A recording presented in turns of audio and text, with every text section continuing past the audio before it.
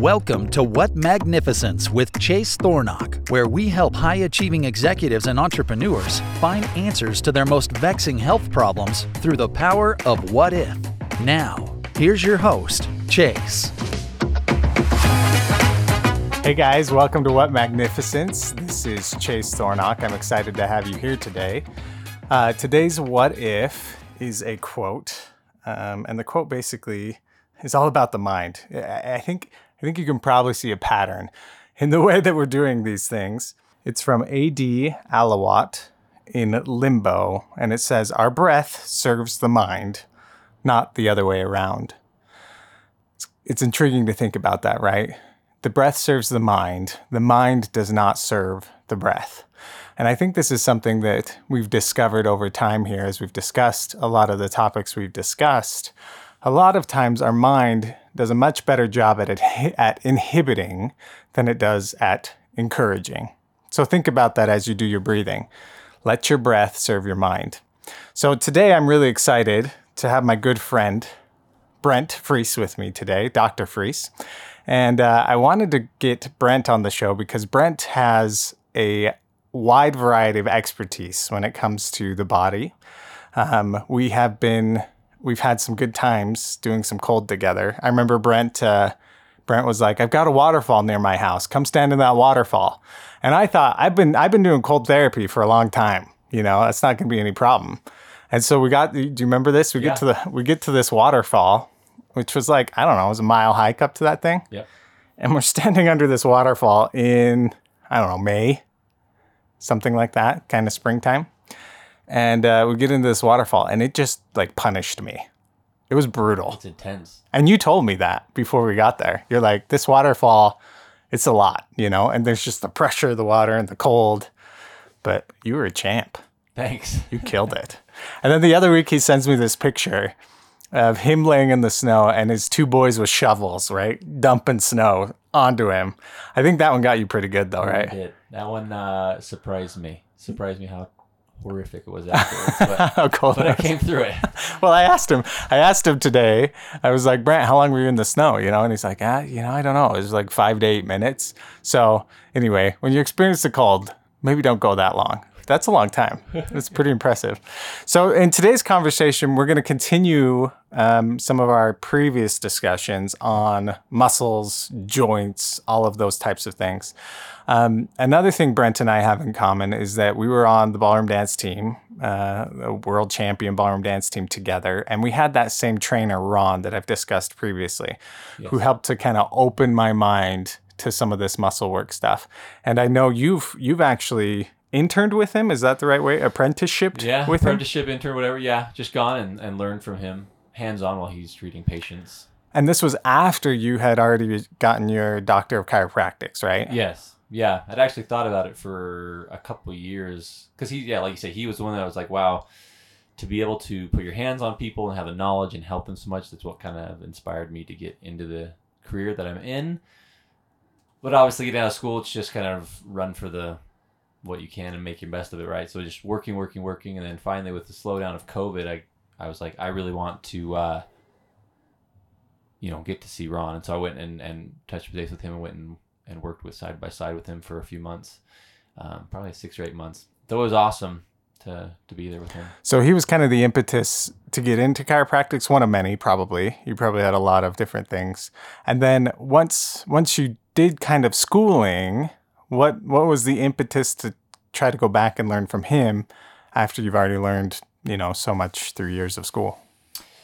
Yeah, I think Ron, as he will say, it's a lot more hands-on time, and actually and correcting multiple things in one session.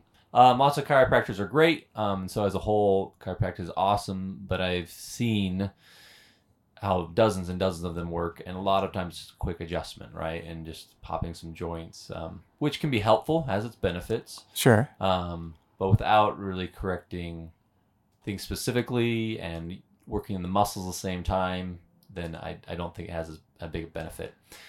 So that's what inspired me. I just seen kind of the lacking in just getting just an adjustment really quickly, and the benefit and sustainability of what he was doing with patients. So that's what inspired me to go do that. Awesome.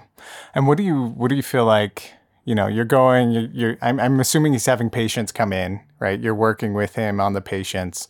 What were some of the things that people were coming in for most often? What were some of the results that you saw there, or some of the things that you learned from him most specifically?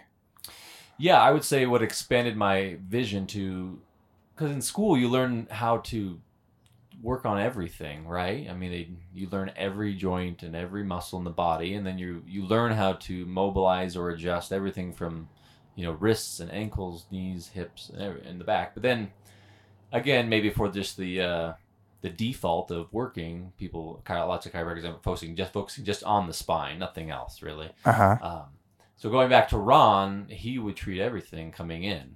Lots of it was for like hip pain and back pain. But a lot of other things, like I saw people with like arthritic elbows, right? And the rheumatologist had said, really, there's nothing you can do.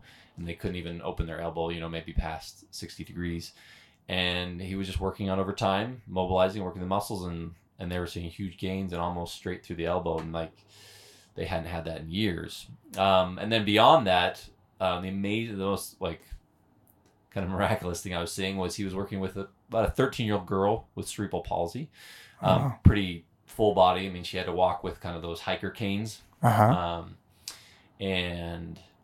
couldn't stand up straight on her own. But he was just analyzing what muscles seemed to be weak and inhibited, not working, and just trying to give her simple things to do at home. And she was obviously very, very focused and dedicated. She would go home and do the simple exercises that he would have her do. And she was only coming like once every 6 weeks, I believe. And I saw her in that time frame a few times as she would come in, and she was making huge gains. And I think she's one of the few patients that he's still seeing and helping along, because I can't imagine any other even manual therapist like really taking on a cerebral palsy. Yeah, I hadn't heard that. Yeah. And so tell me more about the gains. Like what was happening that you would say, oh, that's a significant change in her? Yeah. Oh, in her? Yeah. She was able to, even just a few visits, so over a few months where I saw her come in, she went from being like not even being able to, if she was standing up without her canes, she had to be against the wall. Okay. Hands against the wall, balancing using the wall. And then by the end of it, I mean, she was able to be standing on her own off the wall with no canes. And then she was able to take some minor steps, like propelled on her own. Where before it was like if she even tried to get her inertia going without canes, like she was just going to fall over. So to like, she wasn't walking or running, but Sure. she was huge gains. And then like one of her legs was severely, where the knee locked, right? And it curved in. It's called Verum, right? It's curved knee curved in. Okay. And that her leg was straightening because of just the muscle tone, right? She was gaining the muscle tone in the right muscles that were allowing her leg to be straighter. Whoa, that's so cool. It was really awesome. And so through all that, it was like, oh wow, we can really work on other things besides just the spine, which is huge. Like helping people's spine is gigantic, but also be able to like help people's, all sorts of things was eye-opening, and more like a reboost for me to be like, okay, yeah, I can do this. I do have knowledge. I learned this stuff. Now I just got to trust that I can figure things out and work on people in this way. That's fascinating. Yeah, so I had the experience just barely, which I think a lot of us have, where the person with the the arthritic elbow, right, goes to the rheumatologist. The rheumatologist says, not much you can do about it. Maybe here's a steroid, maybe here's some pain management medications, and you just got to deal with it, basically, right? And I think I've heard that before in my life. I think a lot of my audience has heard that. They're active, right? You guys out there are active, you're skiing, you're hiking, and then all of a sudden you break. And we've talked about this phenomenon of criticality, where the body's ability to adapt is incredible, right? It's one of the greatest skills that we have as a race. But the problem is it adapts and adapts and adapts. Then when it finally fails, it's hard for us to follow that chain back to what caused the issue originally. But quite honestly, it's usually just repetitive overuse that ends up breaking it down. All that to come back to that cerebral palsy, right? As soon as you mentioned cerebral palsy, I had that initial reaction of, well, there's nothing you can do about that, right? Like this is far beyond someone's tennis elbow, right? This is a defect from birth and something that we consider permanent and something that, has very, limited possibilities for success in helping. That's really cool. That opens my mind a bit to this too. So, now, as you've kind of gone on, and I know you see patients regularly, what kind of success have you seen in your own practice with some of these ideas about, hey, maybe this problem isn't something that's mechanical that cannot be fixed, right? Maybe we can fix this. What are some things that you've experienced? Well, I would say an interesting connection of mind-body that has happened recently this year was kind of tying in my little knowledge of like Eastern medicine. I am certified in acupuncture also. I didn't know that. But right? yeah, so that's cool. I do a little bit of that. And in Eastern medicine, there's lots of, obviously the organ systems and the meridians and stuff. They also, the general term, they talk about the left hemisphere of the body being the female side and the male side on the right. And then they also, you've probably I know you and I have talked about the book that the body keeps the score, right? Yes. And so with a few patients, if I'm feeling comfortable enough and I think there might be an emotional connection, I broached that with them. And there was this one lady, she had me come out just for like hip pain, and worked on her for a few sessions, and she was getting some improvement, but not like huge gains. And I was working the muscles there on her right hip, and the muscles felt like tighter and ropier and just a different texture than I'd ever felt. Really, I was like, wow, this is just different. Yeah. And I kind of broached it with her. Again, it's not every patient, but some patients I'm like, hey, the body, can keep the score of emotional trauma. Is there a possibility? It's on your right side. Is there a male figure in your life that caused some trauma? And immediately she was like, well, 15 years ago, my ex-husband cheated on me and all this stuff. And she's like, maybe that's what I'm holding on to. And around that time, there was some anniversary of either their anniversary or when they divorced or something was coming up. And so things were flared up.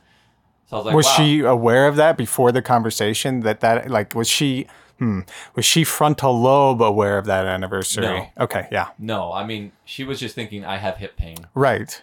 And that's and all. Then as you started to discuss it, then she's like, oh, actually there's a timing event that's happening here too. Okay. Yeah. And then to tie it in, so then as things went on, she ended up seeing she started going to a therapist, and she went to another naturalistic practitioner, like a foot zoner, and they were finding similar things. And I mean, you've talked about different therapy types, right? I've never done EMDR personally, right? And she had years in the past. And one session in the after we had kind of broached the subject, I was really working on those muscles, kind of like just harder than I'd worked on those muscles before.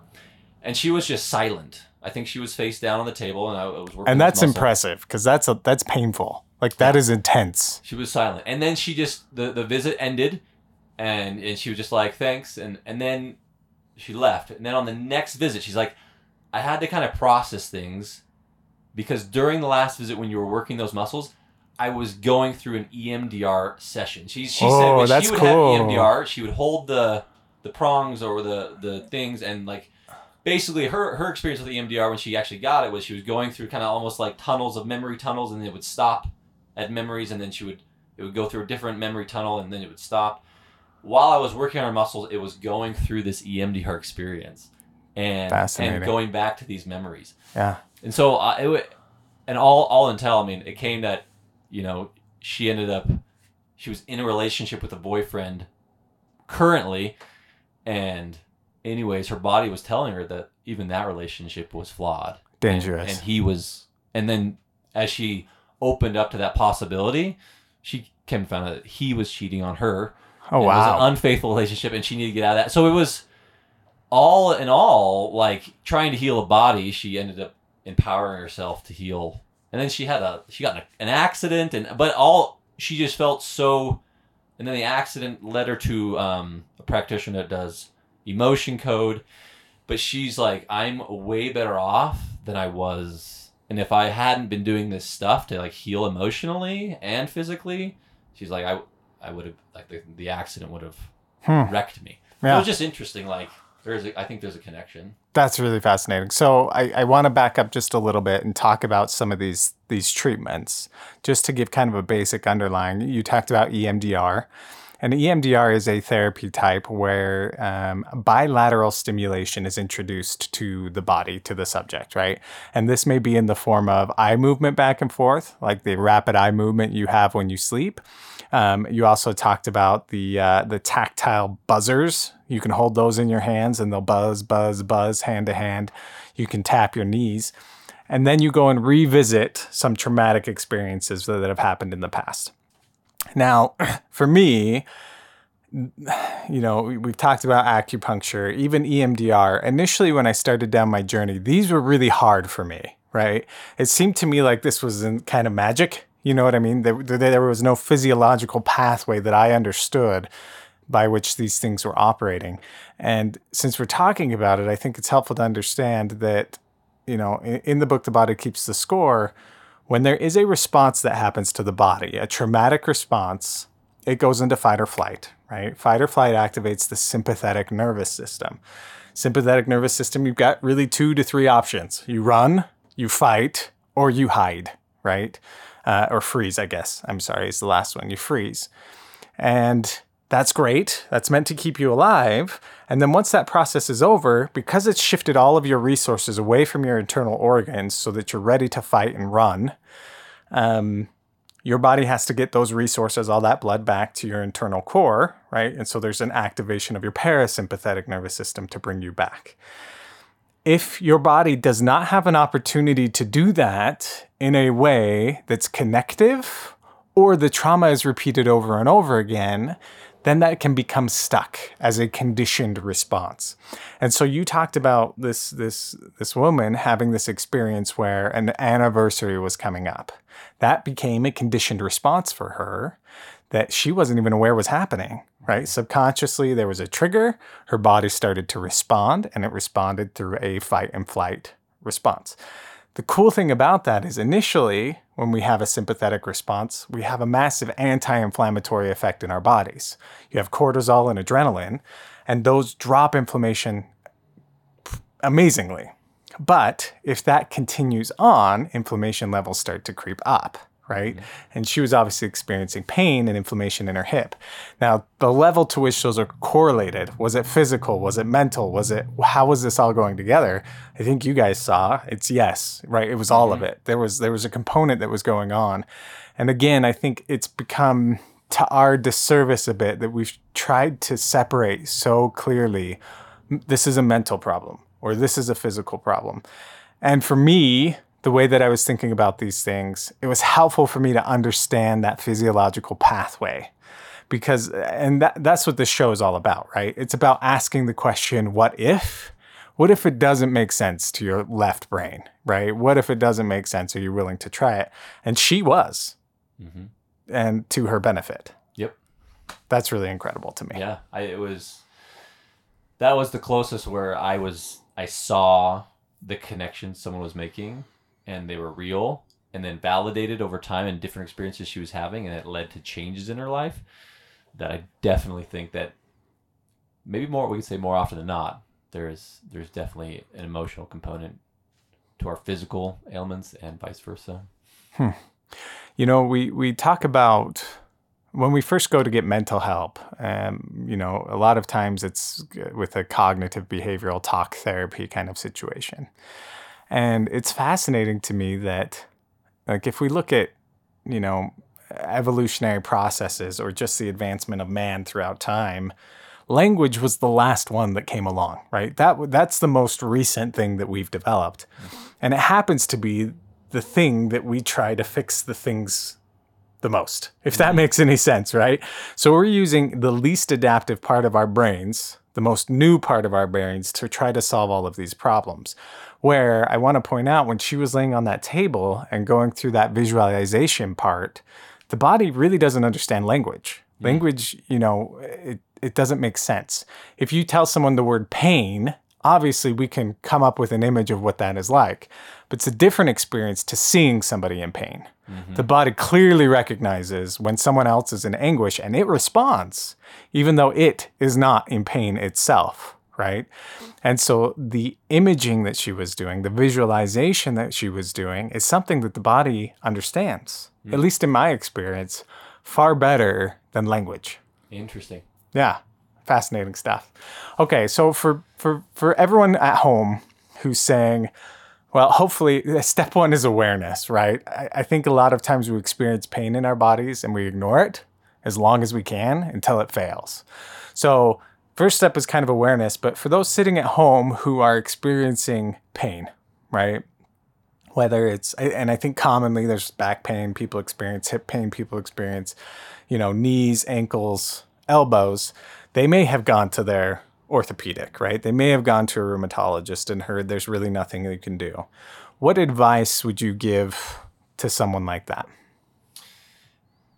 Yeah, I would say that the advice I'd say is to try the full spectrum at different points. You don't have to go and see every type of practitioner is out there.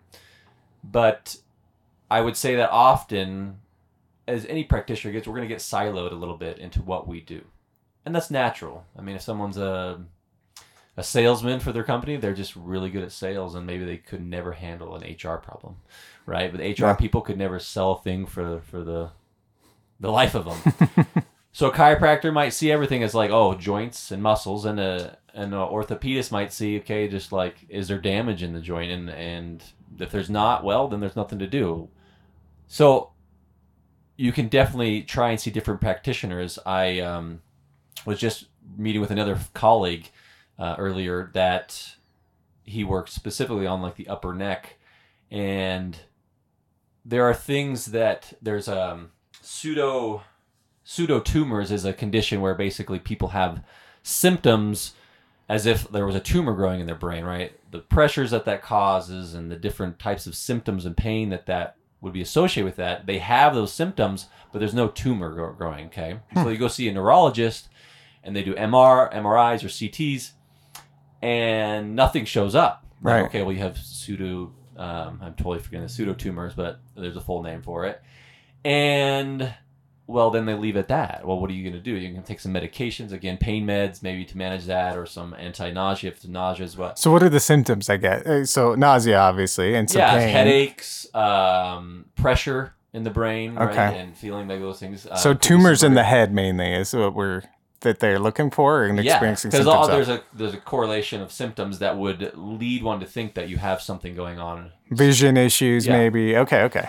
Now, the same thing with like impedance in the blood flow of the brain could cause us. So basically, he looks at it from a different perspective, saying if the upper neck, right, where you have the carotid artery going through and the jugular vein coming down, if there's such misalignment up there that there could be pressure, and you have a styloid process coming down from your skull even, and that attaches the ligaments, like there's enough stuff going up there where it could be literally impeded, like the blood flow.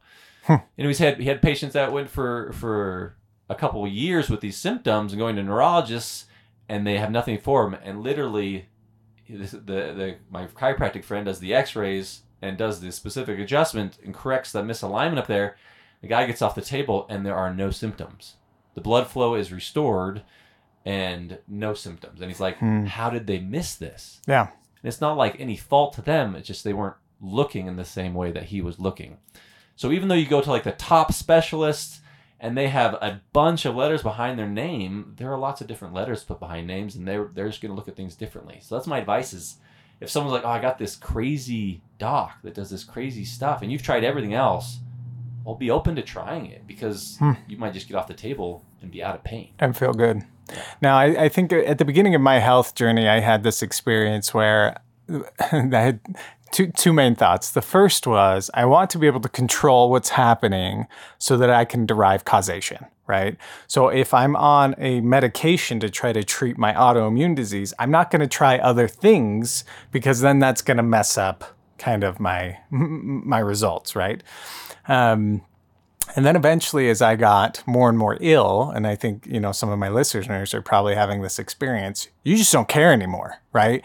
You're so sick that you're like, this is going to kill me, or I'm going to find the answer, and I don't care what it is, right? The second thought that I often had was, if it's placebo effect, it doesn't count, right? And in the previous show, I discussed how, when we do surgeries, there's no requirement to have a placebo control for a surgery. And that makes sense because you would have to cut somebody open, right, to have a placebo. But there have been surgeries where we've done that, right, where you have a procedure done and then you have a sham procedure done to act as the placebo. And what we found was that in over half of the procedures done, there was no difference between the placebo, the sham surgery, and the repairing of the tennis elbow, right? Or the snipping of the meniscus in the knee. These minor surgeries that we are doing, these orthopedic treatments, we're finding out are probably mainly placebo effect. Now, for me, that doesn't discount the surgery. For me, what it actually does is it empowers the placebo effect. What I see there is that the placebo effect can also be called something else, and that is the power of the mind, right? That is the power of the mind. And when I talk about mind, I'm not talking about our left brains. I'm not talking about our conscious, frontal lobe. I'm talking about our subconscious. I'm talking about the mind tissue, the neurons that we have in our guts, right? You have 5 times as many neurons in your intestines as you do your spinal cord. This is the mind work, right? And it's incredible the power that it has over our bodies through what we call placebo effect. So I say all of that to kind of just point out that if you're going and seeing a practitioner that falls into these realms of, for me, it was like, this is out there, right? I don't understand the mechanism by which this is working. Obviously, do your homework to make sure that it's safe. If you go and see these practitioners, try to open your mind to the possibility that it could work, right? That there's that what if. And that's been my experience too. And some have been more impactful than others, right? And I've had friends where something's worked for them and it hasn't necessarily worked for me. That's okay. But my wife, we were talking this morning and she said something really great. She said, well, if you do nothing, then nothing will happen, right? And so often we're scared and paralyzed to try anything, and our brains kind of talk us out of that process.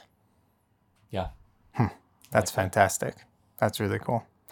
Well, Brent, thank you for your time today. How can people hear more about you or find out more about the work that you're doing? They can just Google my name online, and I have some YouTube videos, and more will be coming. But Brent, B-R-E-N-T, Friess, F-R-I-E-S-S. Awesome. Thank you. It's good to see you again. Thank you. Good to see you. So until next time, everyone, take care of your body, take care of your mind, listen to your body more and your brain less, and use the power of what if. Talk to you guys next time.